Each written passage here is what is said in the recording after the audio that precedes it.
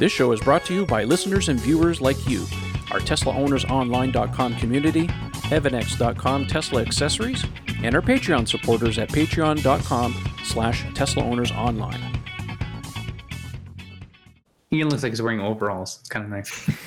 Yeah, well, I thought we would start and do a little bit of show and tell. How you guys doing? I know we haven't done a podcast in a couple of weeks. I mean, news has been a little slow, but that's why we pick it up now and then. I sent Elon a letter to be on the list to go to Mars, but so far he hasn't responded. So I think he's not going to take my calls. I'm in teaser mode this evening. I'm going to be flaunting a few little pieces of hardware that will tease an upcoming project, but I'm not going to tell anyone what it is. So if you're listening to the podcast, you're going to have to go on YouTube and see what this is all about. Yeah. Yes. Yeah, exactly. Yes. Hey, I just got I'm sporting my new Starman SpaceX hoodie today. I just got it in the mail. I think it's pretty cool. That's an awesome piece. Isn't that neat? It says, it says SpaceX on this side. It's dye sublimated, so it's not, full print. Hey, look, and you can put, your country and you get your name printed on the side too, included in the price. Isn't that pretty cool? It's Astro Trevor. Yes, Astro Trevor. I'm going to put my patches Now, if you're watching this on YouTube, you're going to see that it's actually a little bit oversized for Trevor. It's on purpose because if you go to space, there's no gravity, so you actually expand, you get bigger. So you got room to fill it out. I ordered a large, and kind of think of it, I should have ordered a small. Oh well, not small, but medium. But oh well, it is what it is. It's the conversion rate from Canada to U.S. Yes, that's right. It's that whole metric, that whole metric imperial thing. Crazy. Well, I want to welcome everybody back to the show. I know it's been a little while, but that's what happens when you're in summer and COVID and not as much Tesla news and stuff. So we've gone to a basically still summer. Yeah, every other week to do the podcast right now until things really pick up again, and then we can go back to maybe weekly or something. But anyways, we do have some incredible Tesla stuff to talk about. Hey, how about that stock price, boys? Oh my God. Isn't it crazy? I mean, talk about going into orbit. Holy smokes. Yeah.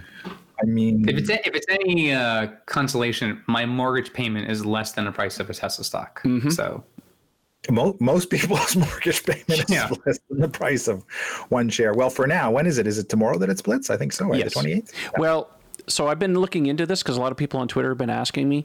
Officially, it split on the 21st. That's the date of record, but it doesn't go into effect until the end of the trading day Friday. So a lot of people were confused about, when's the split actually happen? So anyways, it doesn't matter if you have 5 shares or you have 1 share, you get 5, right. And then the price will get adjusted. So that'll resume on Monday. So the price will get adjusted at that point. And I know a lot of people were on Twitter and they were like watching the stock price today. If I divide it by 5, it's like, it's 420. It's 420. Everybody's like 420. Yeah. That joke's getting a little old as far as I'm concerned, but maybe I'm just old. Everybody was accusing me of being old today, including Andy. Get off my lawn! Yes, exactly. That's what I always say. That's my response to everything. Get off my lawn. Anyway, let's jump into this. We got some good stories to talk about. First one I want to start off the evening with, there's been a lot of talk about the Berlin Gigafactory. Well, there's a group of people now down in Texas who are flying their drones over. So I want to say thank you to the guys over there. And I'm going to bring this up for those of you who are on YouTube. You can watch this. The video is courtesy of our friend here, Joe Techmeyer. And man alive, are they really clearing this land here? I'm not going to show the whole video and stuff because obviously my guests here can't see it, but those of you on Twitter can actually watch it. So he's been flying his drone over, and they're busy clearing up the land in Texas there, just outside of Austin. And looks like they got some pile drivers out there too, so they're already been cutting holes and drilling holes for the pile drivers. So anyways, I'll put a link in the video description. You guys can go check it out. But really impressive. They're making progress here. They don't fool around. They move quite fast. So, it's looking good. And Berlin, of course, is progressing. There's there's actually about 5 different teams in Berlin that are flying drones almost on a daily basis over there. And I go on YouTube and I just watch what kind of progress they've been doing. So yeah, things are progressing quite nicely. If you're into SpaceX, you should go and look at NASA Spaceflight. They have a fantastic YouTube channel as well. Daily basis, they post sometimes 2, sometimes 3 videos of progress they're doing in Boca Chica on these rockets that they're building. So anyway, serial number 6 is on the pad. And getting ready to launch that puppy again, so kind of fun. All right, so that's our progress update. The next story we have is courtesy of our friends at Teslarati. It looks like Tesla was the potential victim of a cyber attack. Now, you got to read the story in its entirety. I'm not going to, I'm going to paraphrase a little bit here what happened. But anyways, it really reads like a spy novel.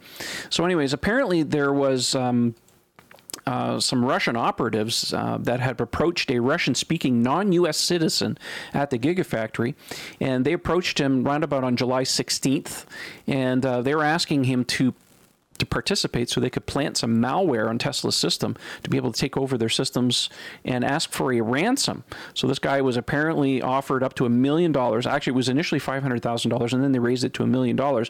But maybe his stock prices is worth more than what they were offering. But anyways, he went back to Tesla's cybersecurity team and alerted them to what was going on. They got the FBI got involved. And so the guy was arrested, and the whole plan was thwarted. So anyways, they were looking for somewhere in the vicinity. Well, apparently they had asked another company, and they were getting about $4 to $4.5 million in terms of ransom. So they were looking at doing something like this on Tesla's part. So they were looking for, inside information, all that kind of stuff. So this is crazy. I mean, this is, anyways, this all comes, this is from our friends at Teslarati. Did you guys get a chance to read this? I did. And I got to tell you, it's not surprising. The thing that I found, there were really two takeaways I had from the article. One is, in 2020, nothing surprising me about anything Russia's doing, right? So I'll leave it at that, because it's not a political thing. We just know Russia likes to find their way into hacking stuff. But number two, it's really, really good for the employee to result to the authorities and contact them and say, hey, listen, this is what I suspect is happening, to essentially become an informant, to have a sting operation to kind of get the culprits who were trying to basically hijack Tesla's IT system. It's interesting because the person who helped them was also a Russian non-U.S. citizen, which I think is a really kind of crucial part of the story. One, because Tesla hired them, which is fantastic. But number two, the person, did the right thing by going forward and saying, hey, there's some suspicious activity that I'm being asked to do. Because we've known in the past of some former Tesla employees, and we say former because at one point they weren't former, but they became former employees because they did some shady, SHIT that they shouldn't have done that, resulted in them stealing information. And that case is still under litigation too. And that was actually, and that was at the Nevada Gigafactory as well. Yeah, he was an employee so there too. It's not going to surprise me if just over time we continue hearing stories like this of various parties trying to intercept Tesla employees to get information from them, whether there's significant ransom involved or not. But I think the more prosperous Tesla becomes, the more influential they become, the more likely these stories will happen, whether we know about them or not. Well, corporate espionage is a real thing. It happens all the time. I mean, it happened to Apple a number of years ago when they had the iPhone 4. It was left over in a bar. Someone had picked up the phone and tried to sell it back to Tesla and demanded basically a ransom for these guys. And Steve Jobs wouldn't have anything to do that. Anyways, that's another story for another day. This is not an Apple podcast, but this kind of stuff happens and will continue to happen. It's just interesting. We haven't heard about these kind of stories in a little while, and here, and all of a sudden we see, Tesla getting embroiled in this kind of thing. I find it's interesting that they were just looking for ransomware and not actually trying to. I mean, if they got a hold of the data, obviously they would try and, perhaps sell that to competitors and stuff, because that can be lucrative as well. I mean, that's happened before. There were some people that were working at Tesla doing the autopilot and were caught, with corporate information on their personal laptop, as when they left, and of course it's gotten in the hands of various other companies. We won't name those companies before now, but I was going to say, but DDoS attacks are not anything new. And there's been DDoS attacks in the past, and most recently Garmin had a very large DDoS attack that was very public. And myself, I'm a Garmin user, and all of a sudden, nothing's capturing. You can't get into your account, can't do anything. And there were concerns of when those ransomware attacks happen, it's if you want to basically unlock the code, you're gonna have to pay us out what we're asking for. So it's, I think as more and more technology companies are out there, there's enough hackers who are really, really smart that know how to get into these systems. And it just takes, a couple of bits of code. Next thing you know, it's a massive issue. So I know there's a story of, I'm not sure if we're going to get to it today or not, but there was a story of somebody who, a good hacker was able to hack into Tesla's resources so that he had access to all the cars. But again, that was intentional. That was actually a kind of a test for Tesla. But again, those things can happen, and that's the stuff that it's good that people like this come forward and say, hey, there's something amiss here. Yep. Hey, I'll tell you, it happened to us at Fasco 3 years ago. Really? Oh yeah, we got shut down. It was like on a midnight on a Friday, and thank God we have a really crack IT team. They got in there, they got all over it. We had major backups. They managed to get it back up and running by Monday morning without having to pay a dime. But yeah, the threat is very, very real. Yeah. Oh yeah, and that's they wanted something like that. It was like $500,000 or $1 million or something like that to get us back up and running. I was like, it's amazing. Companies have to deal with not only physical security these days, but cybersecurity now.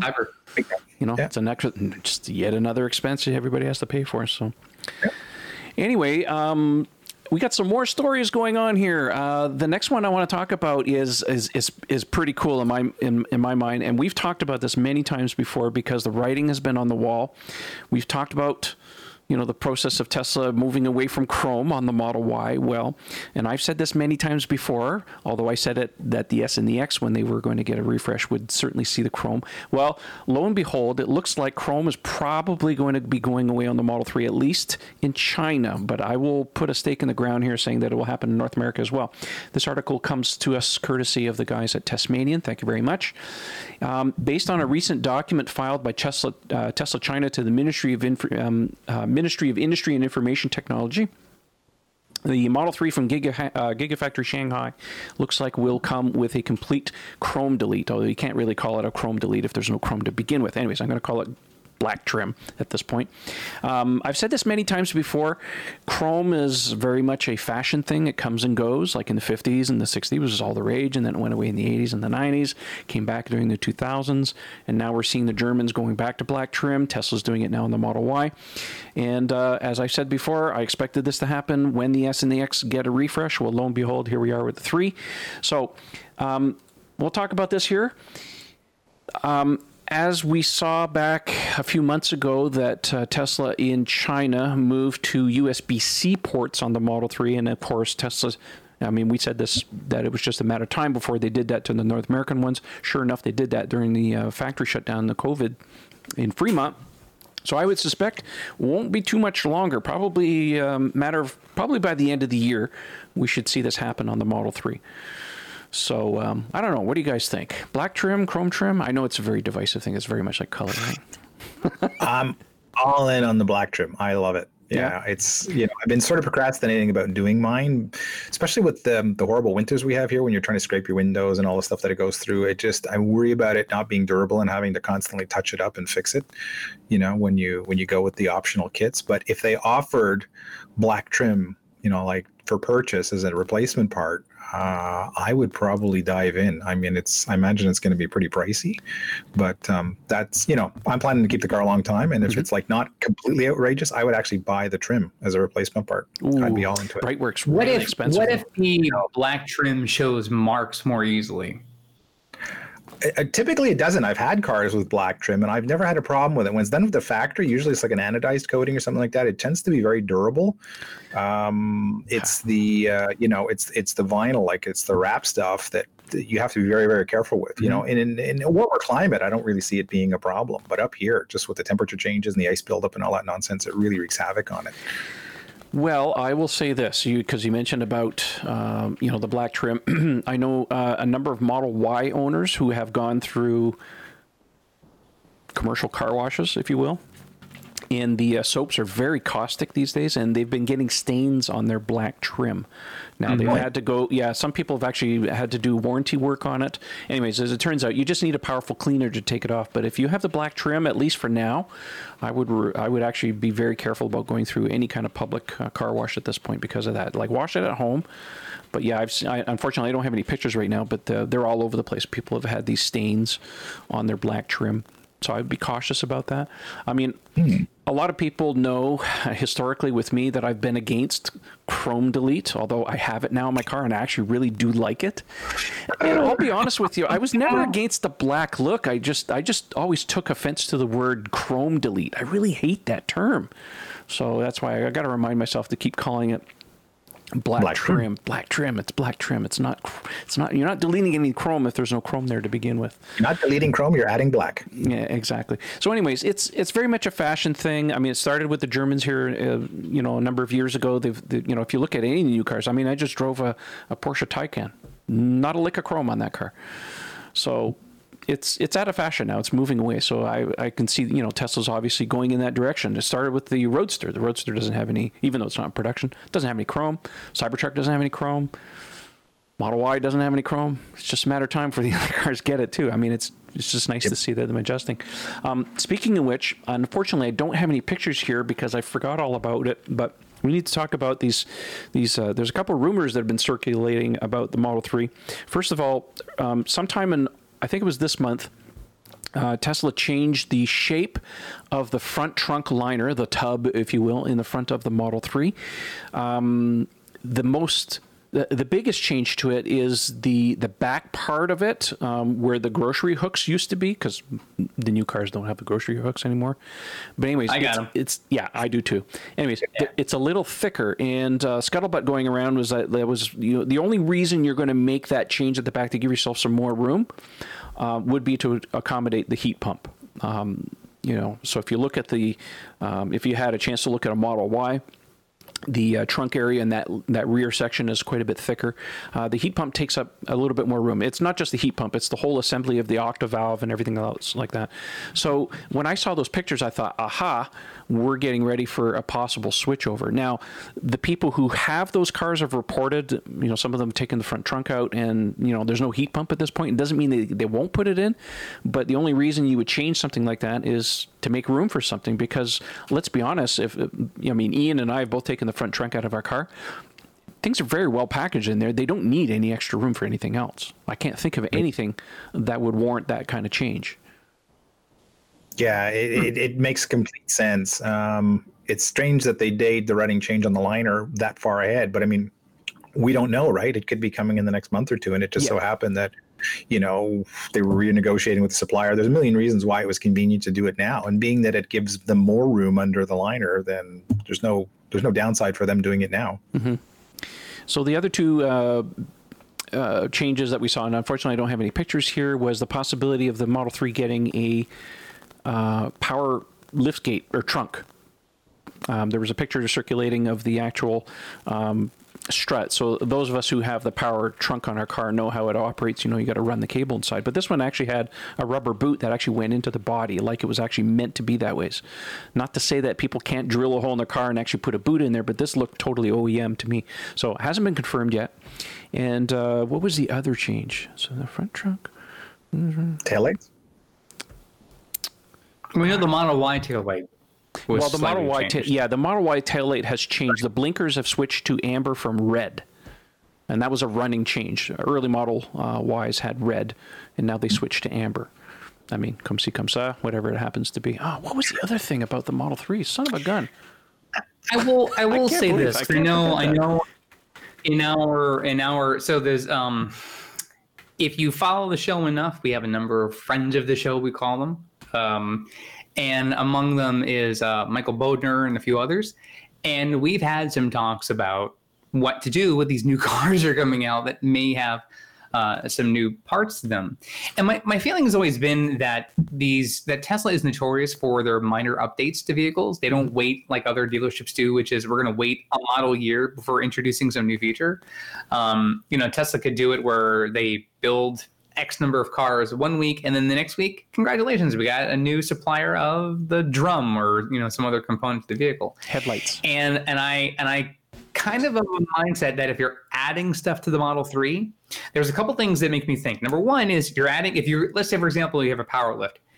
The goal of the Model 3 was to streamline wiring, to have less wiring than Model S and X. It'd be kind of weird that they're now considering adding a component to just add more wiring to the car than what they really wanted to do in the first place, when they wanted to make it a very simple build.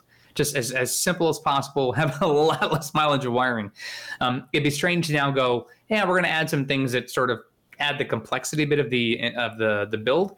But number two, I also feel like, aren't you going to add to the cost of the car? Like, isn't the goal to make it cheaper, not more expensive, by adding some of these features? So unless they're going to make them default and the price isn't changing, I would imagine that either it's an option, like a power package option, or they're literally going to make it a standard feature, but then the cost of the vehicle is going to go up to offset the implementations of it. So I don't see the need to do this. I mean, I know some people think it's great.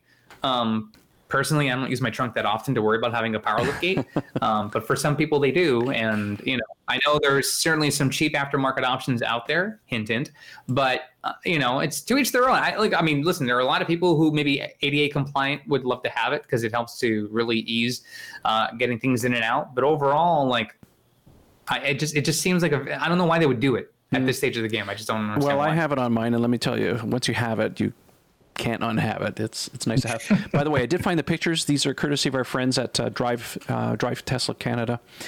So here's a picture of the actuator. Sorry, tongue-tied there for a second. So you can see here at the bottom right, if you're looking at it on the YouTube channel, you'll see here there's a rubber boot that goes into the body of the car. So unless somebody's really, really handy with wiring and stuff, that's not something you're going to do. The other change I should mention, and here's the picture of it, there's been a change to the headlight. So it looks like they've added a projector in the corner. Now, again, these pictures are just speculation at this point. We still don't have 100% confirmation that it's a running change. I'm going to be getting a hold of a August build Model 3 fairly soon, probably first half of September, something like that. So if there's any changes, I'll report back. So Tesla's not sitting still. We're going to see some changes on the Model 3, but once again, this chrome trim, or black trim, as I like to call it, is definitely coming to Model 3 in due time. So it's looking good on that front. All right, let's go on to Twitter. Elon's been... By the way, just as a personal point, I'll be very quick on this. I was going to say really quickly, I hate leaks. I hate leaks. Apple, Tesla, I don't care what it is. It could be, like NFL schedules. It doesn't matter. I hate leaks. Everyone's got to get the news first. Let it come out when it comes out. What's the harm in waiting? I know. Plus, it's got to get under Elon's skin that some of the stuff is leaking. It's got to irk him that stuff is getting out. He hates that. Right. Yeah. Well, the problem with it is like it puts a pause button on the sales, right? It was like, oh, I want to wait for the car that's got the heat pump or the the power whatever. So that's true. You don't want to Osborne your particular your products. And those of you who are too young to know what Osborne, Google it. But also, I wouldn't want to be the first owner.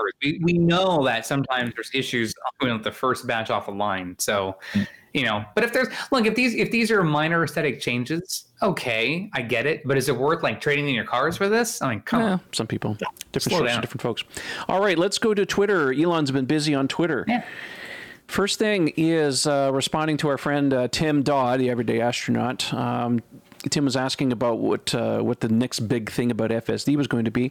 Elon took to Twitter to respond and say the FSD improvement will come as a quantum leap because it's a fundamental architectural rewrite, not an incremental tweak. I drive the bleeding edge alpha build in my car personally, almost at zero interventions between work and home, limited public release in 6 to 10 weeks.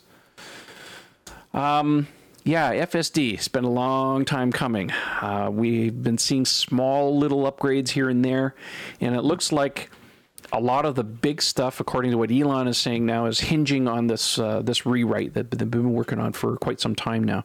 My understanding is that the rewrite is to optimize the code mostly for the new Hardware 3 computers, which is why Tesla started shipping them on the cars, but weren't really pressing too hard to upgrade the cars because, unless you have the code that's really optimized to take advantage of it and your software is not ready and the product is not ready, what's the rush?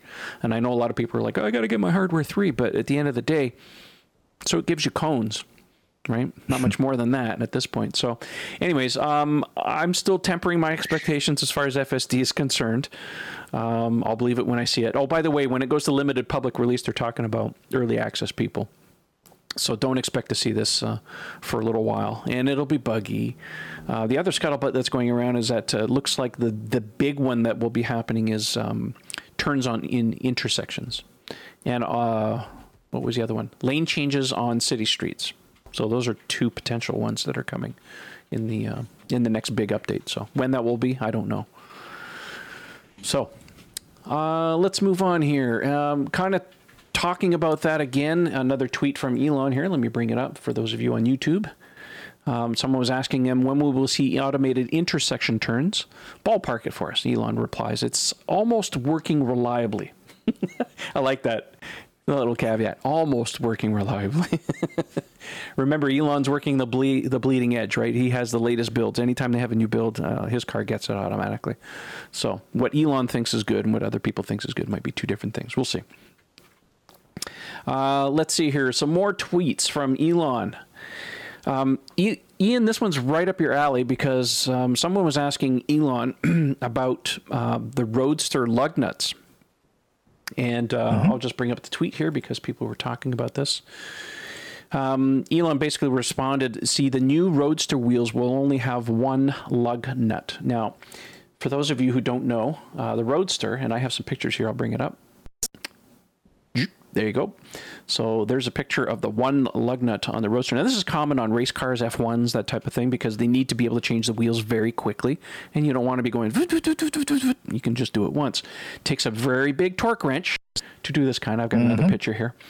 For those of you who's watching on YouTube, you can see these fantastic pictures taken by my friend Steve Canesso at the Tesla shareholders meeting last year. Very nice close-up pictures of the Roadster wheels.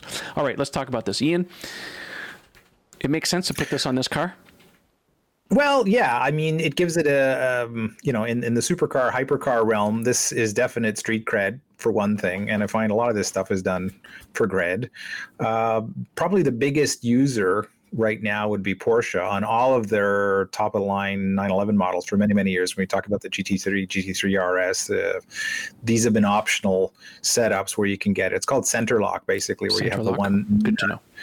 And I mean, this goes back to the 1950s, right? When you had knockoff wire wheels on British and Italian sports cars. There's nothing new about it. It's just they've kind of taken it next level. And there's a minor weight savings because of the way you can design the center of the wheel. You know, especially because these are usually forged wheels. So there's some economies in terms of making the center. It's pretty esoteric, though. It's like not a huge difference. But hey, it certainly looks baller, man. There's no question about it. It's like, hey, check it out. Formula One car. Need a new wrench. Yeah. And you're going to need like a 5-foot wrench, 2 men and a boy is what you're going to need. You need to start a business as 2 men and a boy's tire change service, right? Yeah. No joke. The torque specs for those are generally around 500 foot-pounds. Oh. Yeah. That's crazy. Yeah. So a really long bar. One long bar. Mm-hmm. And an expensive torque wrench. Yes. But be prepared to drop around $800 or $1,000 for the No. Good. You're going to spend the money, and I'm going to come to you, and you're going to change the wheels for me. That's how it works. Okay. Okay, I'm clear on this, of course. I need to buy another expensive tool. I don't have enough of them. Ian and I are all about tools. So I have carpentry tools. Ian has car tools, and that's basically how it works. And toys. I am a sucker for buying expensive trinkety things for my car, like that. And I'm just a tool. So really. Look at that. That's a Sasha Annis piece from Mountain Pass Performance, isn't it? Isn't it stunning in its blue anodized custom machine glory? Okay. So for those of you watching on YouTube, you need to understand Ian's holding up this wonderful piece of machined aluminum that's anodized blue, and it looks like a miniature bicycle frame. Please explain what you're holding, Ian. Looks like a part off a Falcon 9, doesn't it? Mm-hmm. Except it would be titanium, not aluminum. Of course. This is a brake booster bracket. And one of the things that Mr. Annis at Mountain Pass Performance has discovered is when you're really wailing on the brakes, you actually, there's a certain amount of flex in the firewall. It's not something you would ever notice in the street because, the brake system on the car is very well engineered for street use. But when you're really pushing the system to the limit, you can actually flex the firewall, and that sort of takes away from the precision feel of the brakes. So what this thing does is it ties to the brake booster, the run end, and then into the frame of the car at the other end, and it reinforces it, and it dramatically firms up the pedal feel in the car. So that's going to be one of the next things going in. And to go with that, of course, I got the matching color Mountain Pass Performance stainless steel brake clamp kit. I need those. Isn't that pretty? Yeah. color, eh? That's the number one upgrade I'd like to do to my car is put stainless steel lines on the car. Because when I'm on the track, I mean, they fade pretty quickly. Well, that's not going to help you for fade. Again, this stuff is to take care of the feel. In other words, to make the brake pedal feel firmer and more controllable. What's going to improve your fade is pads and fluid, and that's the next stuff. There's more UPS and Purelator boxes. Well, I mean, there's a reason Tesla sells the track package that includes the wheels and everything. Except they didn't. I mean, there's no stainless steel lines in that package, which I think is. I mean, they give you the brakes, the brake pads. They give you the better fluid, the race fluid, which is really expensive. You were telling me, right? Well, it depends on where you get it from. I mean, the stuff I'm using for this project is going to be Castrol SRF. It's $125 Canadian a liter. Ooh, and I thought ink was expensive. It's completely insane. But if you're lazy and you only want to change it once a year and still go to the track, then that's the one that's preferred. But the one from Tesla, it sounds like it's pretty good. I've heard stories from people who have the track fluid, the Tesla track pads, and they're working very nicely. I'm going a different route, and that's all I'm going to say for now. Okay. We'll save that for another day. Let's move on here. Some more tweets from Elon. This one will make our friend Raj really happy because he's been asking for it for a long time. And it has to do with two-factor authentication. Let me bring up the tweet here. Someone was asking Elon about the status of two-factor authentication. Now, for those of you who don't know what two-factor authentication is, say that 5 times fast. You know, these days when you log into a site and it says, please supply your phone number so that the next time you log in, we can send you an authentication code so that if somebody was to break into your account and they get your password, at least they can't get the second part, which is the code, which is your phone, because they would have to clone your phone. Anyways, Elon's saying that, sorry, this is embarrassingly late. Two-factor authentication via SMS or Authenticator app is going through final validation right now. So all this is going to do at the end of the day is make your Tesla account much more secure. Now, hopefully they will spread that peanut butter a little thicker around other services in the Tesla, maybe even spreading that to the cars as well. That'd be nice. I mean, we have PIN to drive, but having authentication on a second level would be really nice too. I'm starting to use it more and more now on a lot of the services that I do. By the way, if you're a member of our forum, you can actually turn that on if you'd like. Just go into your account settings and go under two-factor authentication, and you can enable that. So when you come back and log into the site, you can supply a password, and then our system will also send you some kind of email or a code or whatever so you can log in. So that's up to you if you want to turn that on. So anyway, so apparently that's coming. It's final stages. So again, no time frame given on that. So that's Elon time, right? Let's see here. What else we got to talk about? Some more Elon tweets. Right.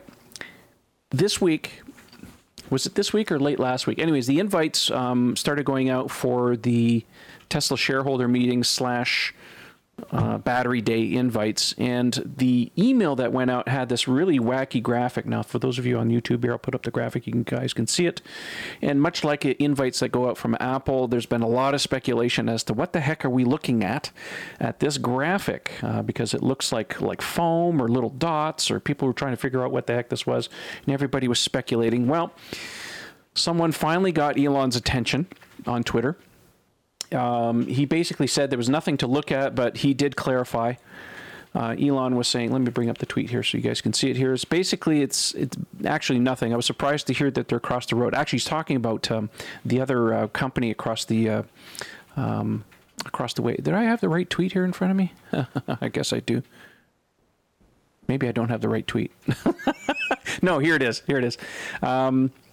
Yes, our friends at Whole Mars Catalog had asked Elon, got his attention. Here it is. He said, we were too obtuse for our own good, although I think it works aesthetically. Those are folded over current collectors at the bottom and the top of the cell, which are important, but I don't want to jump the gun on September 22nd. So obviously this indeed has something to do with the new cells, but now we have the actual truth to that. So not that it matters all that much, but everybody was asking, what the hell is this thing? All right, let me go back to what we were talking about here, which brings us to the second part about this. There was speculation going around that Tesla might have partnered or bought another company, namely this company called Amprius. Now, and I don't have a video right here, but Tesla's been doing a lot of work at their Cato Road facility in preparation for this day where they're going to be putting their Roadrunner production cell pilot line. And man, there's a ton of construction going on there. I wish I had the video to show you. But anyways, there's a company right next door, literally next door, called Amprius, and they have battery cells. Now, of course, there was a lot of talk because the CEO was saying, oh, I have a Model S, and someday I hope my batteries are in the Model S. And people were looking at this image and trying to put two and two together. Anyway, so Elon finally got to Twitter and said this. Basically nothing. I was surprised to hear they're across the road. Adding silicon to carbon anode makes sense. We already do. Question is, what is the ratio of silicon to carbon and what shape? Silicon expands like crazy during discharge and comes apart, so life cycle is usually bad. So anyways, putting that one to bed. Now, what Elon's talking about is this anode material, silicon. And I don't know, Ian, were you at the that one seminar? Remember about 3 years ago we went to the seminar in Ottawa on electromobility Canada. Okay, one of the sessions were some battery researchers from one of the universities, and they were talking about, and I wanted to attend that, and I did, because battery stuff really turns my propeller. Anyways, make a long story short, they were talking about silicon is actually better at holding energy than carbon is, but the problem is it has a physical property where when you charge it and discharge it, it expands up to 300%, and it doesn't come back. It actually cracks. Now, most battery companies have been adding silicon to the anode, but only in small, minute amounts, just to give them a little tiny extra boost. But you can't add too much because now you break the ability of the battery to come back and actually retain a charge and stuff. So, anyways, too much silicon is a bad thing. So, anyways, this image is Amprius does. Sorry to jump around here, but Amprius does a lot of things with silicon nanowires. So everybody was reading, oh, these are silicon nanowires. Amprius is right next door. Maybe they bought the company. So anyways, that's where this whole thing came about. Elon finally quashing it, saying, no, that's not happening. So anyways, lots of stuff coming out on Battery Days, just, basically a little less than a month away. So looking forward to that. Any thoughts? I know battery stuff. It's like... That's definitely your propeller hat stuff there, Trev. I'm when I talk about sodium filled exhaust valves, that's unfortunately showing my age. I still, it's the one place I haven't been able to get to, like the battery, the motor and inverter technology and all that stuff. I'm pretty much on board with the cooling systems, but yeah, that's a dark black hole battery technology. I hope to learn a lot on the 22nd. I'm looking forward. I get a little bit of it, but not the deep. It's really technical, and I'm not going to say here and say, well, I'm a chemist and I know everything. I don't, but I find it fascinating to listen to people who really know what they're talking about, like Professor Jeff Dahn, who's under contract with Tesla. He's done several talks, and you can look him up on YouTube, and he really gets into a lot of really deep stuff. But there's two takeaways from the contract, or what Jeff Dahn and his team have done, is basically two things. One of them is trying to find the holy grail as far as the electrolyte is concerned. That's the liquid separator. Now, there's two types of batteries, right? You have the regular battery, and then you have solid state. The only difference between regular and solid state, for the most part, is the electrolyte, right? So Tesla uses a liquid electrolyte. Solid state batteries don't have a liquid electrolyte, so it's dense, not denser, but it's actually safer. There've been lots of videos where they take batteries and they cut them and they don't catch on fire. Anyways, my understanding from doing and watching a lot of these presentations is that battery degradation is a physical phenomenon. It's a buildup of plaque, if you will, that prevents the ion electrons from traversing and doing their job. And that plaque keeps building up to a point where, you get more and more degradation. So the goal is to try and find additives to the electrolytes that prevents this plaque buildup, if you will. So Jeff's team has been working on trying to find the holy grail, and they did publish a white paper last year where basically they said, I think we found the holy grail. The Coulombic efficiency. He will say that a lot in his papers and his presentation. It's fascinating to listen to. But anyways, I think they found the holy grail. And if it goes into production with these new batteries, I'm hoping that he will be there to talk about that. The other part of what he's been working on, and this is something they don't really talk about a lot, is that he's developed these very, very sophisticated and very sensitive measuring equipment that can do rapid testing of battery Coulombic efficiency. That would normally take years and years and years to do, and they can do it in literally weeks or months. And that's part of why Tesla's being able to test various batteries and stuff without spending the next 10 years looking at new battery technology. I mean, there's been a lot of talk about battery technology over the last few years that's in a constant state of change. Like for a while there, the last 3 years, I mean, you couldn't go on the internet without hearing somebody every week talking about, we have a new battery breakthrough. Okay, fine. That's one thing in the lab, but you got to put it in production. Tesla's really focused on getting the cost down.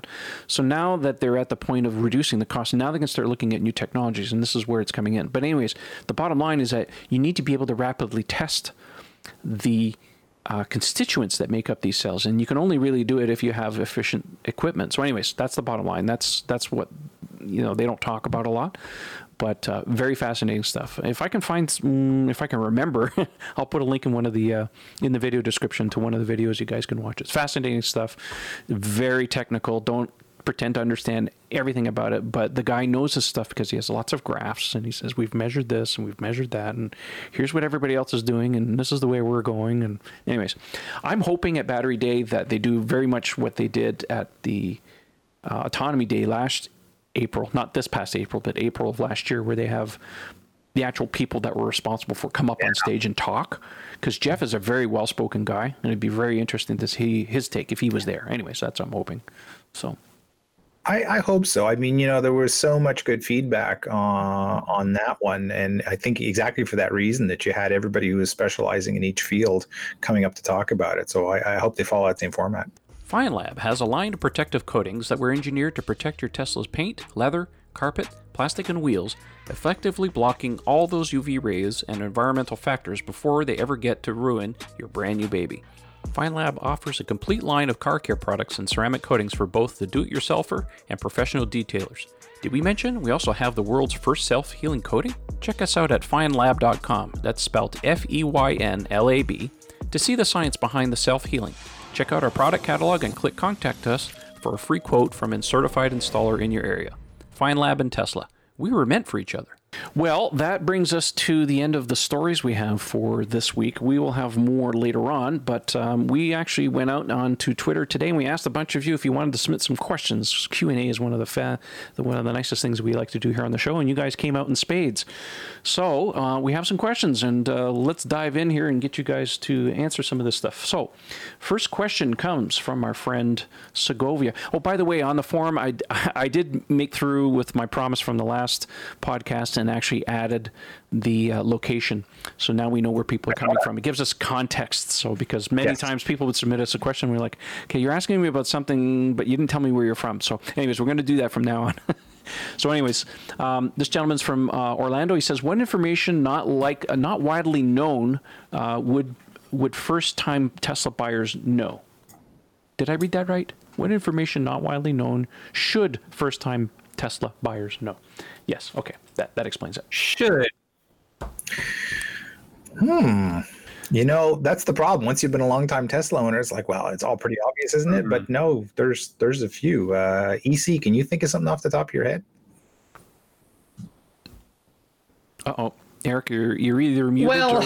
There we go. I will tell you from my experience. Yeah, there's something weird going on. I hope we can fix this in post. Yes, exactly. Your image is freezing. Your audio is perfect, but he's way out of sync. Let me be right back.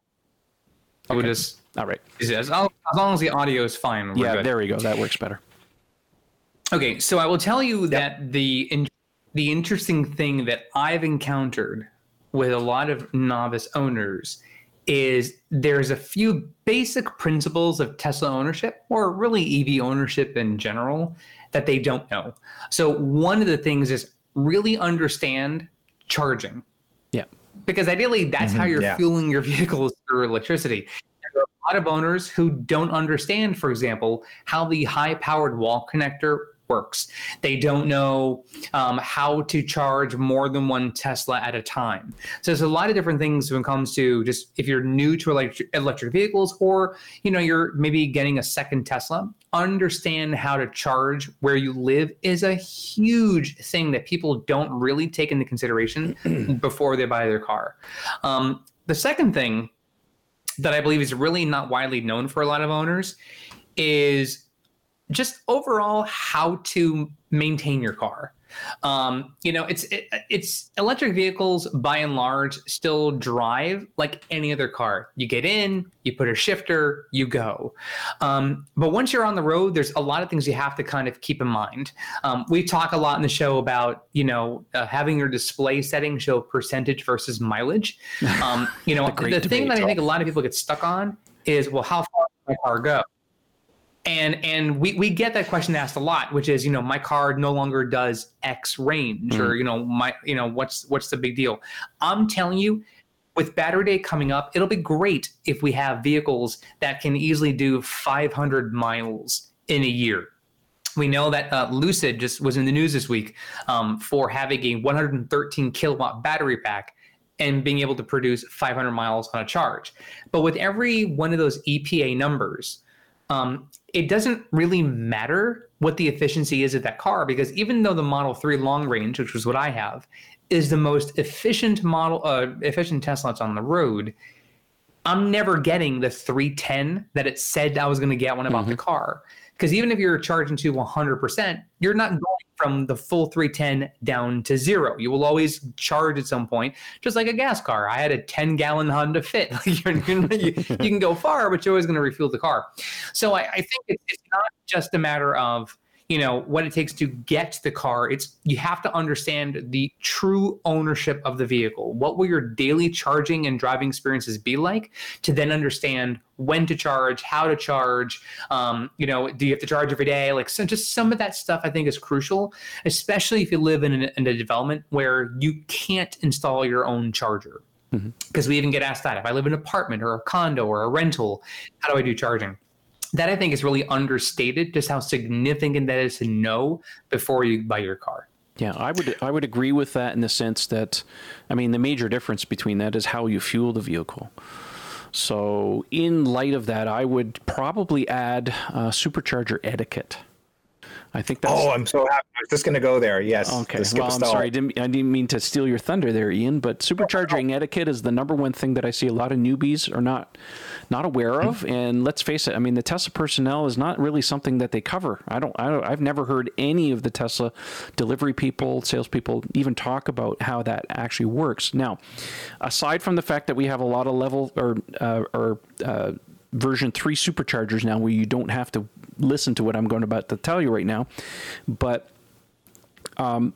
superchargers, if you go to a cabinet and they're labeled 1A, 1B, 2A, 2B, that type of thing, when you come to one of those chargers are actually shared. They have one charger that does 2 cabinets, and whoever comes first gets the majority of the energy. If you plug into 1B, somebody's already plugged into 1A, they've been there longer, they're going to get the majority of the energy until things kind of level off. Like he needs less energy, then yours will come up. If you're really crucial on time, find another cabinet that's not being used or shared with somebody else. So if somebody's in 1A but nobody's in 1B, but 2A is open and nobody's in 2B, go take either one of those twos. So skip a charger. That's the number one thing, because you'll get all of that energy just for yourself. I was going to say, never mind. You might have all the time in the world, but the person who's on 1A might not. They might be in a hurry. So be nice. They're over the Chipotle, right? So exactly, they could be counting down the seconds till they're ready to go, And if you steal half their current, it's why. And the easy way to tell what's a version 2 supercharger and version 3, the version 3s don't have the labels at the bottom. They're not labeled 1A, 2B, or anything like that. They have no labels. Yeah, and if you can get up close to it, the cable's half the thickness, so it's only about that big, as opposed to the the original supercharger. If it looks like a great big fat snake, that's a version 2. Correct. Yeah. All right. Right. Moving on. Let's go on here. We've got lots of questions here tonight. Next question comes from Satin Gray Tesla. What would you like to see in version 11? Longtime watcher. Thanks, guys. Well, I appreciate the question. This one's really cool. Now, what he's talking about here is version 11 of the firmware. Right now, we're in version 10. And I thought about this question when it first came in, and I went and dug up some pictures, and I think this is something we should have a talk about. I think there's a possibility that he's asking, what would you like to see and what do you expect? So as far as what do I expect? I don't know. What I would like to see is possibly what we've probably already seen, what they did in this on the Cybertruck. Now, not everybody was at the reveal event and not everybody got a chance to see all the YouTube videos, but the Cybertruck, not only does it have a 17-inch horizontal screen, single screen, like the Model 3, Tesla was running different graphics on it. Now, for those of you on YouTube, I'm going to bring up a picture here, or a screenshot. Friends, courtesy of my friend Derek at the Tesla Inventory YouTube channel, took these pictures. And it has a marked different, it's more of a flat design, which is all the rage right now on websites. So on the Cybertruck, because of the length of the screen, they've moved most of the controls that are along the bottom to the left-hand side. Cybertruck does not have a drive stalk. Now, whether that shows up in production or not, I don't know. But anyways, they were changing gears on the screen. How you change the gears when you're rebooting the screen, I have no idea. But anyways, so this is one picture. And you can see here the navigation looks different. It's more of like a flat 3D kind of look. It's really quite neat. Another screenshot of some of the settings on the Cybertruck. So anyways, I don't expect that many of the controls in the Cybertruck were probably actually live and actually running at this point. But I think there's a possibility that we're looking at a different design language coming in version 11 that could be very close to what they did on the Cybertruck. Now, I can't confirm that, but that is something that I think that they may be looking at. But we'll see what transpires. Any thoughts on your end, guys? What would you like to see, version 11? More games, but I don't use the games. You know what? I frankly don't care about games. Yeah, neither do I. I think the big thing I'd like to see is more safety features that people can set up on their vehicle. That'd be kind of a nice thing. It'd be nice to have profiles for your front passenger that you can store. That is something that's supposedly coming. That would be something nice. Mm-hmm. I don't know. I mean, it also would be kind of cool if you had, for example, let's say you have if you're plugged in by USB cable, say in the back row, you don't have to actually set up your phone by Bluetooth, but you can actually connect to the media through the USB-C. That'd be kind of a nice some kind of integration like that. CarPlay or something that people have been asking for. Kind of, because like it'd be cool. Like for example, if you're a rideshare and you're in the back, but you don't want to set up Bluetooth in the car, if you just plug in a cable, now you can play your music in the car as a passenger. So I don't know. It's hard to say what, because oftentimes you don't know what you need until you get it. I couldn't imagine being somebody at Apple or Tesla and think about like, what are things that people need that they don't have, that they don't know that they need? I'm sure Tesla has a long laundry list of things they want to add, but they're not disclosing it. Well, but there's also people that submit ideas and think, oh, Elon, you should do this for my car. Again, bombarding him on Twitter at 2:30 in the morning. Yep.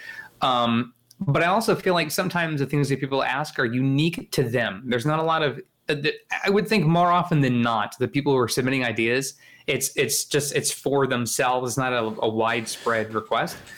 But that being said, I think whatever thoughts are going into V11, I'm sure they've thought long and hard about it, but it would not surprise me with everything going on if that didn't come out until next year. I mean, normally, like we were talking around this time last year, V10 was imminent. It was a matter of days, if not weeks away. Mm-hmm. There's been nothing on the radar about V11. Yeah. So it would not surprise me if right now that's on the back burner for them, because the shutdown earlier this year at Fremont, trying to get Model Ys off the factory, Roadster, Semi, Austin, Berlin, like there's just so much on their plate. Right now, V10's working great. There's no major bugs. We know we're getting bug releases from time to time and some minor improvements. But yeah, I mean, if V11 comes out this time next year, that's okay. It gives them more time to figure out what they want to do. I think the one area that I would really like to see a lot of work in is the media player. It's still, there's so many little things. Well, there were improvements to, was it the Spotify play? No, there was improvements to SiriusXM. You can't do SiriusXM in the car. There are no antennas for that. Well, was it, am I thinking Spotify or Sirius? I thought there were some that had a recent update for that. Well, I'll give you an example. I got a lot of music in my USB key or my USB SSD on my car. Got a lot of music on there. When you go and tap on USB and you scroll through the list, you pick a song or an album or whatever, and you go back, it goes back to the major list. It doesn't remember your position. I have a really long list, and it always goes back. It doesn't remember. Like, fix it. Little things like that. I mean, sometimes I have to reboot the whole damn computer because Spotify stops responding, or TuneIn doesn't play the latest podcast. It's like, it shouldn't be like that. I mean, I think, like, for me, my opinion, the media player portion of the car is the buggiest.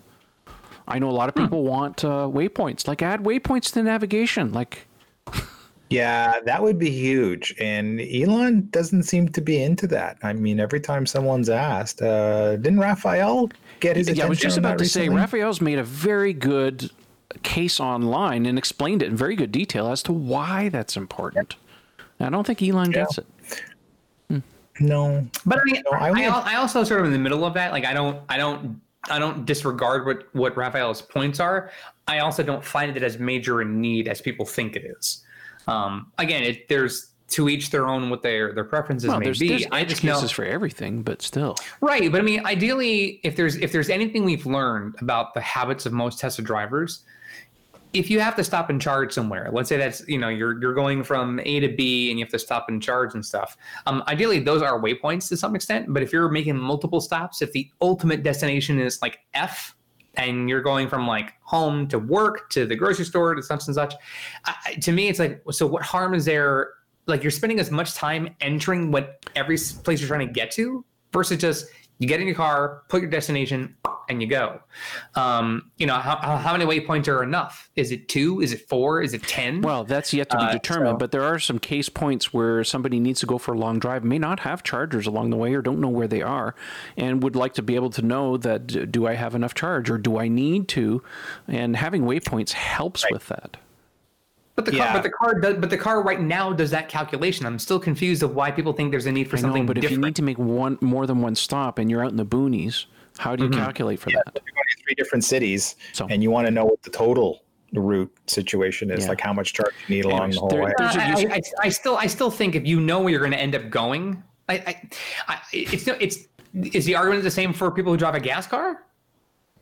Like, you're still going to figure out where a gas station is. I understand we're still early days, Eric. I mean, there are times people need to charge, Sure, and I'm not disputing any of the stuff you guys are saying is true. I'm just saying I would think that if you're an owner of a vehicle, you have to be smart enough to you have to be to know if where I'm going is okay. So X let's put that on the miles list for away. the very first question we had tonight. One information not widely known: Tesla by charging. Get you learn it. Put No, plug I on know, your- but I mean, if you know, look, I generally know how far something is from me. For example, let's say I wanted to go to Kennedy Space Center right now. Bad idea because I can't get in, but let's just say that I did. Yeah. I know how far it is from where I'm at in West Palm Beach. I would already know if my car is at 78% state of charge, I'm going to have to charge at some point. Now, even if I didn't put the navigation in my car to say, hey, I want to go to Kennedy Space Center's visitor center, I know I have to charge because I know at 78, 80% SOC, that's not enough to cover the 200 plus miles I have to drive in the car. So yes, with time, you kind of learn that. But I would think that most people, if they know, especially in remote locations, if you're already driving, say, 60 miles until you exit your remote area, and then you want to go to another point, once you're in more urban areas, then yeah, you sort of plan for that. But I mean, ideally, if I just say, tap navigation, go here, the car will know, yeah, you have to charge before you get there, even if it is on a supercharger. That's obviously where it wants to Let's go not first. beat a dead horse here. Ian, any thoughts on what you would like to see in version 11 so we can move on? I'm just going to throw it in there because it was the ultimate case where I wanted it was when we did the cross Canada trip, the lightning run, and it kept trying to route us through the US because that was the shortest route. And I was like, no, that would have been a great time to have multiple waypoints in the Tesla. We had to use a better route planner just for that very reason. All right, you're still beating that horse. Let me go. So I only have one wish, and it's not my two front teeth.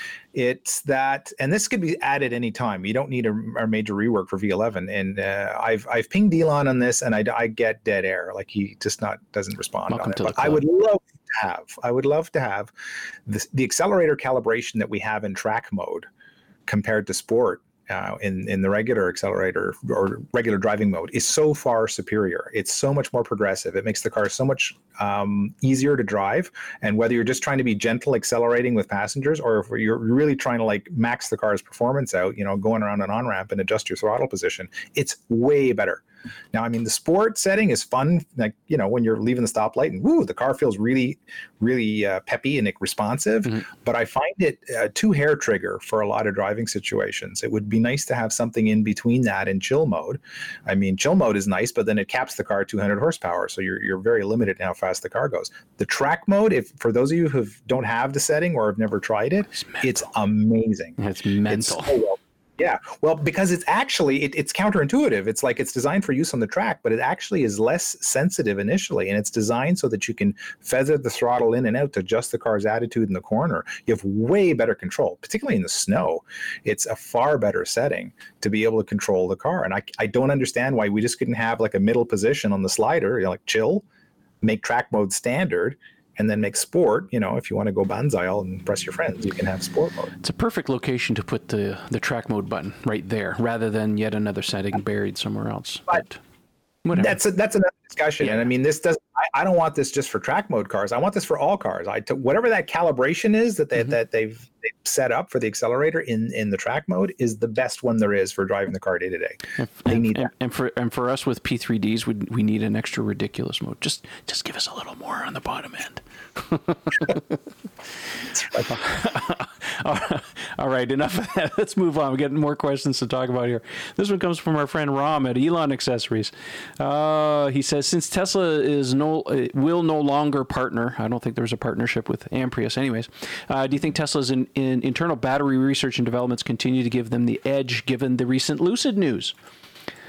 Well, Battery Day is coming. We will we'll know exactly what Tesla's actually working on. I do believe so. You have to remember, my understanding is Lucid is not doing any of their own battery R&D. They are just buying pretty much whatever I think Samsung SDI is where they're buying their cells from.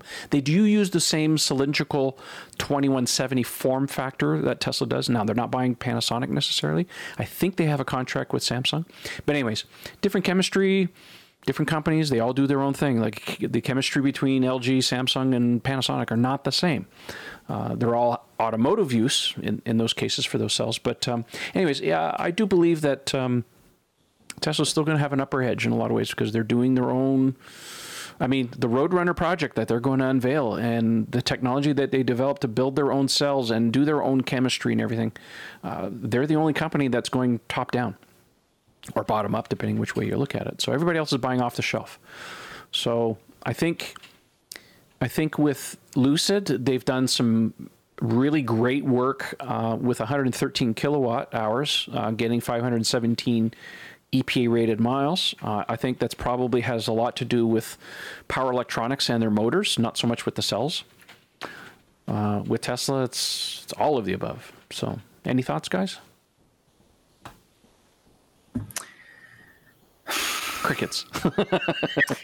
Well, my feeling about battery technology, and I think I've had a long-standing position on this for quite some time with Tesla. Because they've been advancing these technologies for as long as they have been and really threading the needle on so many different things. And I still, look at their large scale solutions, power walls, the vehicles, everything. Like it's all about energy storage. What they've been able to do in the better part of a decade is absolutely incredible. Mm-hmm. It's incredible. And so much of what they are as a company is because of energy storage. And, the idea that there is now a Tesla Model S that they're testing that can do 402 is the rating on that one. Yep. I mean, think about where we were 5 years ago. Mm-hmm. 5 years ago, you couldn't fathom how many vehicles on the road could even do 200. And now already we're looking at vehicles that are going to eclipse 400. Well, the minimum, as far as Elon's considered, going forward is 300. Right. Mm-hmm. So, and when EVs first came out, you couldn't do 100 miles on those vehicles. So to me, this is where the edge lies with them. And I understand Lucid came out with incredible technology updates this week. You know, how quickly they come to market, all those things are certainly different questions. But if somebody says, do you think they still have the edge? Absolutely. Absolutely. Yeah. It's like asking, does Apple have the edge on cell phones? Yes, they do. Because by the time you go stir crazy getting the next one, they're already working on the next phone coming out. You know, their Apple's chip technology is far and away. I mean, look, they're saying we're taking everything in house. Tesla's doing the exact. They're taking Apple's playbook and doing the exact same thing. We're going to bring it all in house because we can do it faster. We have the staff. We're buying companies. We're bringing in their expertise. And that's the thing. So.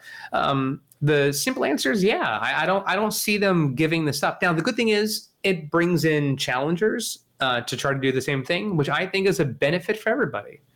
It pushes Tesla to kind of push the envelope even farther, but it also brings in competitors that hopefully will allow their technologies to get into more devices. I mean, how cool would it be, for example, if you have a lot of electric lawn equipment and it's using battery technology from Panasonic or Tesla or something else? Like, that's great. That's great. We need more of that. We need more electrified stuff in the grid, energy storage in the grid than we do, gas equipment and that sort of thing. So the more the merrier.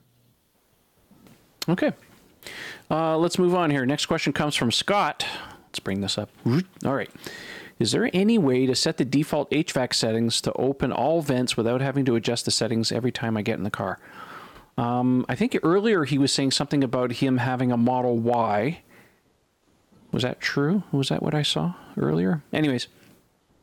And, with the latest update with the Model Y and the cars, are trying to get more efficient so they don't detect a passenger in the seat. It turns off the passenger side. There's not as many options. What Tesla giveth, sometimes Tesla taketh, right? Just remember, Scott, that there are many settings that are on a per user profile. So if you're using easy entry, that's yet another profile. So if you're switching between the two, sometimes I've noticed, especially with autopilot stuff, that unless you set your autopilot settings equally between both and you flip between them, because I think it's a safety thing, it would turn off certain features. So this could be the same thing. So if, again, we've talked about this many times before, it's kind of our go-to answer, but when you're switching between profiles, be aware that there are changes that are stored that way. So there are times I get in my car and my wife will approach, and because her phone is tied to my car as well, I get in, the temperature's different. And I'm like, oh right, profile, got to click mine, and then the temperature changes. So I would verify that, but as far as anything else, open all the vents and stuff, nothing. I mean, you can tap on the fan icon and you get your UI and you can change direction and speed and recirculate and all that other stuff, but a lot of that stuff is stored in your profile. So I would take a trip there first and just verify and compare it against easy entry. That would be the first thing. But as far as the other thing that I thought I read earlier was something about, the passenger vent turning off. I don't think that's user selectable. Yeah, I've never seen that, and mine's always been on. Okay. Now I know the rear seats that you can toggle on and off. That's manual. I was gonna say, but if it senses people back there, it will turn that. That's true. I mean, you have to remember with Teslas, there are butt sensors, a weight sensor, if you will, in every one of the seats. That's how it knows when somebody's not, necessarily plugged in or buckled in. But it also does that. So if it doesn't detect anybody in the rear seats, that rear vent for the AC doesn't come on. You have to go into the UI. Even if somebody's back there and you want it, you still have to go in and toggle it in many cases. Sometimes it comes on. It depends. I think if you have it turned on before and it's stored in your profile, somebody gets out, comes back in, it does turn back on again. But I'm going to go play with that one now because, it didn't occur to me at first what he meant by having all the vents open. But, of course, there's the rear. So I assume that's what he's talking about. Now, of course, we know with the new system in the Y, you might have that the passenger side turns off. But the bigger case would be, having the rears on. I'm kind of curious as to why you would want them on if you don't have everybody sitting back there. But, well, being that he's from the Southern California desert community, how hot it gets there, you want all your vents on. Yeah. Yes. And it cools down the car faster. Yeah. True. Good point. Okay. Well, thanks for that question, Scott. Hopefully it works out for you, but let us know. Feedback. All right. Next question comes from our friend Chala.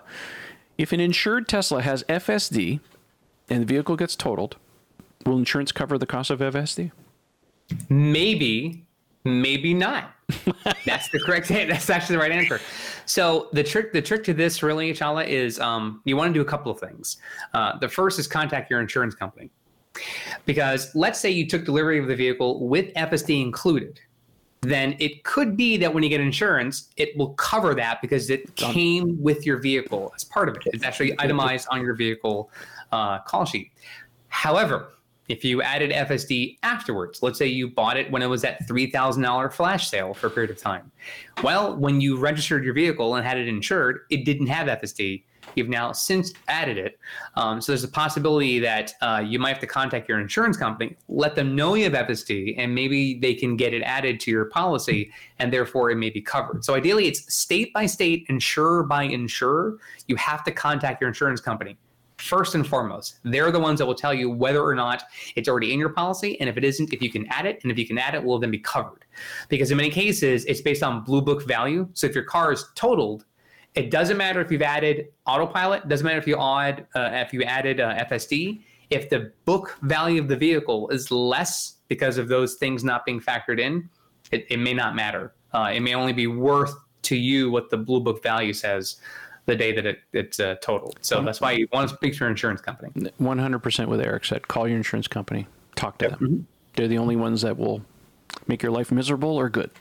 So, all right, next question comes from Arvid. It says, a Model 3 Performance with factory wheels was lowered using H&R springs, so the wheels are not flush with the body. If I install 14mm spacers, which tires would make the wheels and body flush? Ian!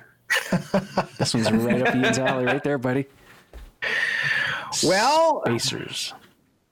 Yes, indeed. So that's, well, the problem here is because Arvid is in Norway, and yeah, there's a lot of, the EU is much stricter in terms of what you're allowed to do in terms of modifications to cars, and specifically with wheels and tires and spacers and so on. So yeah, if they have an approved 14mm spacer, that's pretty much all you have to work with. If you don't have any choices for other sizes, that's unfortunate, because the interesting thing about the Model 3 body in all of its versions is there's a lot more room in the rear fenders than there is in the front. You can clearly see when they drew the car that it was designed for a staggered setup, and eagle-eyed observers who were anticipating the launch of the car, and we were all on the forums and we're all talking about the owner's manuals, when it all got released, the very first version of the owner's manual showed staggered 19-inch and staggered 20-inch wheels like we saw in the Alpha prototype. Yep. So it kind of came as a surprise when the cars were finally delivered and configured that there was only square sizing all the way around. So what I always find is the rear wheels will always look a little too tucked in. No matter what size you're running, the rears go further in the front. So I personally run a 5mm spacer on the back of mine just to even it out. But ideally, 10 is probably more like 10 or 12 is about what you need to really get the stance right front to rear. So if you ran only a 14mm spacer in the back and none in the front, you'd get close to having the stance equal out. That would make the rear protrude slightly more than the front. But if you put 14s all the way around, you're going to run into the same problem. You're basically, your front now with the stock wheel and tire is actually going to be just probably a hair out from the fender edge. It's going to be hella flush, as the kids would like to say. So perfectly out there with just poking just very, very slightly. But the rear won't actually still reach the limit. So there's the problem. Now, if you want to correct this with tire size, then it's just simply a matter of going up one or two sizes in width on the rear. Of course, if you're using the if you're going to retain your OE 20x8.5 performance wheels, you don't have a lot of options, because you would need to go to like a 255/30 would probably be, and I'd have to go and see if that's even allowed on an 8.5. I don't know that it is. So you could go 245/35 in the rear and keep your 235/35 fronts. That would probably help. But yeah, I would say somewhere between a 10 and 14mm spacer on the rear would give you about the right stance compared to the front. And then if you want to go further than that, well, you'd need like a 20mm on the rear, and then maybe like a 5 or an 8 on the front to sort of keep it all in line. Ian, is this your dirty talk? I want to know. Is this like what you do when someone says talk dirty to me? You're like, let me tell you about baby. these 19-inch wheels I got. That's what she said. Ian, I got a question for you. Is there enough threads on those studs to be able to handle those types of spacers plus the wheels? No, what we're talking about here is these have to be bolt-on adapters at that point. So this would be the type of spacer that basically bolts in onto the car's studs. And then it has its own studs. Exactly. It's got a new set of studs coming out. And you have to be very careful with that type because typically that'll only work with what we call as a cavity back wheel because the studs on the car are around 25, 26 millimeters long. So if you're only putting a 14 millimeter spacer, you're still going to have about 10 or 12 millimeters of stud poking out from the car, and that has to go somewhere on the wheel that you're using. So it's got to have at least that much depth. So there's a little bit of homework to be done when you're trying to set up one of these bolt-on adapters that's, you know, less than the length of the stud. Once you reach 25 millimeters or an inch, then there's no problem. The original studs are going to disappear underneath, but that starts to get to be a very big spacer for these cars. Does that mess with the suspension components to put any more stress on the hubs and stuff? Axles, bearings? Well, yeah, because anytime you push the wheels and tires further out, you're doing two things. You're going to increase the load on the bearing because basically the entire thing is a lever, right? So the further the wheel sits out there, the more leverage it has on all the suspension components. So it will put a little bit extra wear and tear on the ball joints and all those things, and primarily the bearings, which I don't think are inordinately large on Model 3. I remember in the very, very first production cars, we saw a few of them failing at fairly low mileages. Hasn't seemed to happen since. So, but I wouldn't go too hog wild crazy pushing them out there. The other thing I'm more sensitive to is what's called scrub radius, and that is the relationship between the steering wheels in front, like where the wheels are positioned relative to the hinge point in your steering, like the axis where they steer. And if you change that too much, you start messing with the steering feel of the car. Like typically as you push it further and further out, you're going to notice that the car wants to wander a little bit more. You know, it's going to want to tram line, follow those ruts in the road and stuff. Like it doesn't want to go in a straight line anymore. So that's one of the other reasons I'm not too big on pushing it out. Every car I've ever done modifications on, I find has a greatly different reaction to this. The Model 3 is pretty good. You know, like I'm running a significantly wider wheel and tire on mine with a 5 millimeter lower offset, and it's okay. It doesn't seem to mind it. Other cars get all up in arms when you try to do that. But there's a practical limit, you know, in terms of when at some point the car really isn't going to want to stay in a straight line anymore. But on Teslas, you can drop it 5-10 millimeters and they're okay with it. Told you we had the best tire and wheel guy. My eyes are starting to glaze over. It would be very, very clear on is people are like, well, you know, the spacers are unsafe because you have the thing bolted to a thing and like, oh my God. Listen, the one thing people don't appreciate is the clamping force. When you look at the 14 by 1.5 millimeter stud on a Tesla, when it's torqued to 129 foot-pounds times 5 studs, do you know what that works out to? Give me a guess in pounds how much force is holding the wheel to the hub. It's got to be about 1,200 pounds or so, right? Oh, you need to go almost an order of magnitude higher. Oh, really? Really? Yeah, it's about 71,000 pounds. Oh, dude. Okay, so the wheel's not going anywhere. Building, and there'll be nothing left of it, but the wheel and the hub will still be one unit. They're basically behaved like a single piece. So I don't get too freaked out about that part. But your original question is like, yeah, does it put more strength? A little bit more. Okay. But in the range we're talking about here, it's not a big deal. I was wondering, when people do this to their cars, is there any concern about warranty issues? Well, yes. Tesla is very specific. When they send a mobile ranger to do service work in your car, or if you bring it to a service center, if you have anything other than the OEM wheels or even lug nuts, they'll have you sign a waiver form saying they're not responsible for anything that happens. So right away, it's kind of like anything you do to the car, you know, or if we have a problem servicing it, and I have had a few instances where people came back to me and said, oh, they broke a lug nut or whatever. Well, hey, you know, you have to be careful. That's why I'm a big fan of like trying to use OEM type hardware as much as possible so that you don't run into these types of issues, or, you know, do your own service work at that point if it's a concern.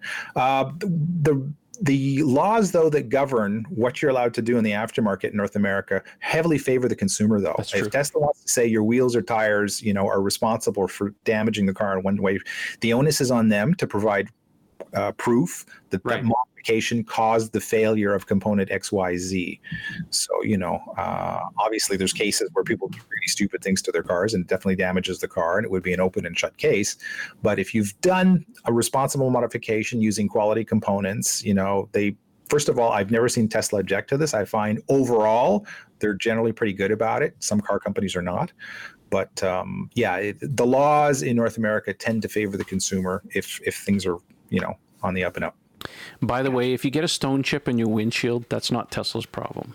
They will not cover that under warranty. If it cracks and there was no impact, that's a different matter. But don't go to Tesla and ask them to change your windshield because you got a rock chip in it. That's not their bailiwick. So anyways. Have you ever heard anybody try to do this? I've had service technicians that are friends of mine who private message me scratching their heads going, why do people feel so entitled about that kind of stuff? I don't get it. But anyways, that's a beside. All right, moving on. One last question for this podcast, and it comes from our friend Chantel. Are snow tires necessary with all-wheel drive? If so, would you recommend a supplier and a brand in the GTA, Greater Toronto Area? Should owners purchase new rims for the snow tires, or are the tires swapped with existing rims? Well, this is turning into a real wheel podcast. Isn't it, though? I didn't even see that one. I must have just I can answer this one, even, I don't know. Yes. You should always have snow tires. Always. Whether you have all-wheel drive or otherwise, you should always have them. Yes. The answer is yes. Yes. Yes, exactly. I'm going to hijack now, Trev. Okay, go ahead. I was an Audi guy for about 20 years, and the Audi community had the most beautiful expression. I'm sure anybody else who is big with all-wheel drive, Subaru guys, do the same thing. 4 times 0 equals 0. So if you're not running on the right tires for the season, doesn't matter how many driven wheels you have, they equal 0. So it is critically important in our weather that you have real winter tires. End of story. Yeah. Now, whether you purchase rims or not, that's up to you. I do recommend, for ease of swapping and cost, you buy a set of rims, put them on. Keep in mind that, people are not exactly careful when they take tires off a rim. Sometimes they'll scratch your babies up. We all know the Tesla wheels are pretty easy to get scratched. Well, there's a pretty simple calculation that I use to recommend to people. It's like, if you're going to keep the car at least 3-4 years, it tends to make sense to purchase the extra set of wheels, because there's lots, not to plug our stuff, but there's lots of aftermarket choices where you can get a really good quality set of wheels, an 18-inch in Canada for around $900, and in the US considerably less than that. So if you figure up here, you're paying at least now $150 to have your tires switched over in the spring and in the fall. Do the math on this. After 3 years. That's why, of changeovers, it winds up making sense to buy the wheels, and it's way, way less abuse on your tires because you do it often enough, those beads are going to take a beating, and eventually you can risk tearing one and getting leaks and all sorts of other horror. Ian, why do we pay so much for tires up here compared to the US? Because we're Canada. God, I hate that excuse. Well, the problem is because everyone answers that. No, the thing is, we want all the same choices as the American market, right? We're basically... I can go to Buffalo to Wegmans and go to the Jell-O aisle and buy unbelievable amounts of flavors of Jell-O. Yes. They have a whole aisle just for Jell-O. And let me tell you about the cereal aisle. Because I get excited when I see Apple Jacks in Walmart up here.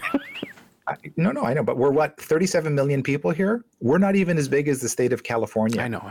They have states bigger than our entire country. Mm-hmm. So there's a hell of a difference in the buying power there. So it applies to virtually... California is also the 5th largest economy in the world. Yeah. So... Yeah.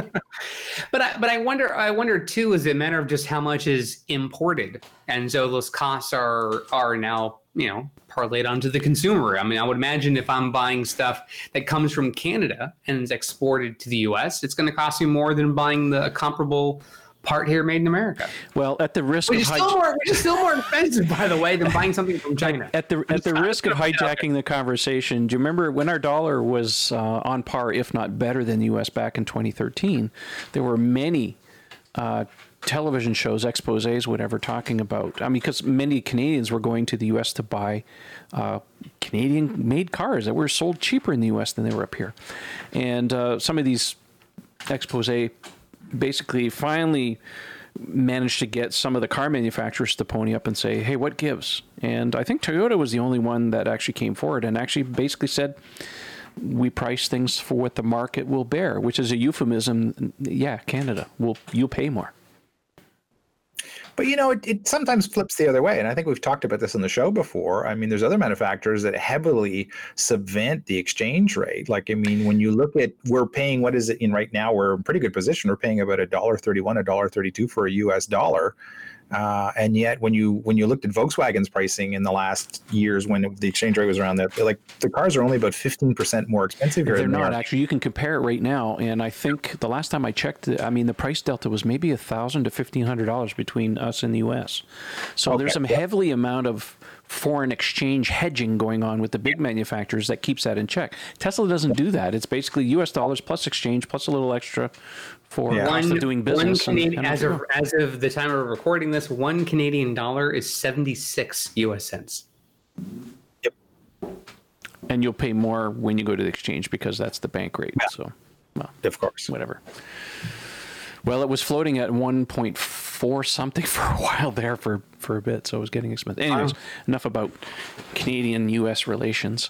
That brings us to the end of the show tonight. I want to say thank you for everybody submitting questions. We really appreciate it. I know it's been a little while, but we're going to get back on this horse and do this podcast at least during the current pandemic situation once every 2 weeks, unless there's something really late breaking, and then we get in on it and do it on a weekly basis. I know a lot of you were asking, you guys haven't done podcasts in a while.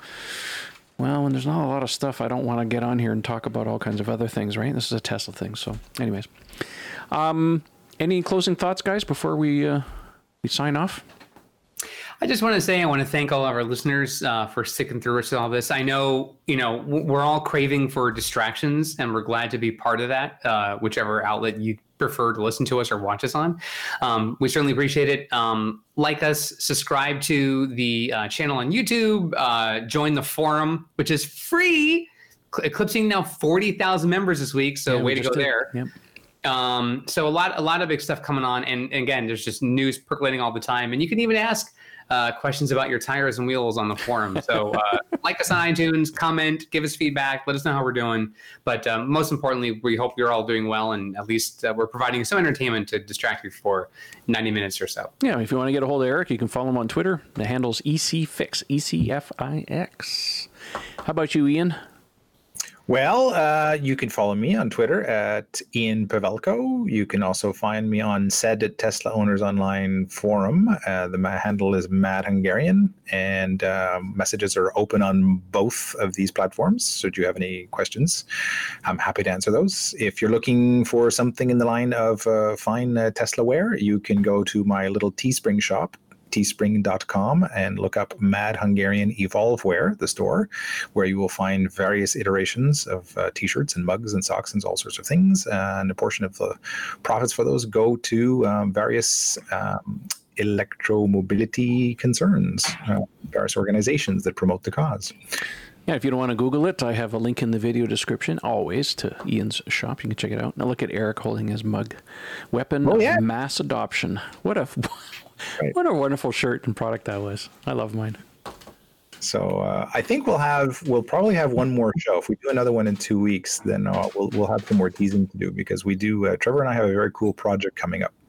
So stay tuned. Might have something to do with these Schroth racing belts. Yeah, I was asking. You're strapped into your racing seat there, buddy. What's going on? Yeah. We'll talk about that soon. Well, that leaves me. If you want to follow me, you can go onto Twitter and follow Tesla Owners Online. Check out the forum, TeslaOwnersOnline.com. Always the best place to go talk about Tesla stuff. Subscribe to the YouTube channel. Give us a review on iTunes or whatever platform you're listening to, and spread the news and give us the love, as they say. I'm just kidding. All right. Well, that's it for tonight. Thanks for listening and watching, guys. And we'll see you next time. See you later. Bonsoir tout le monde.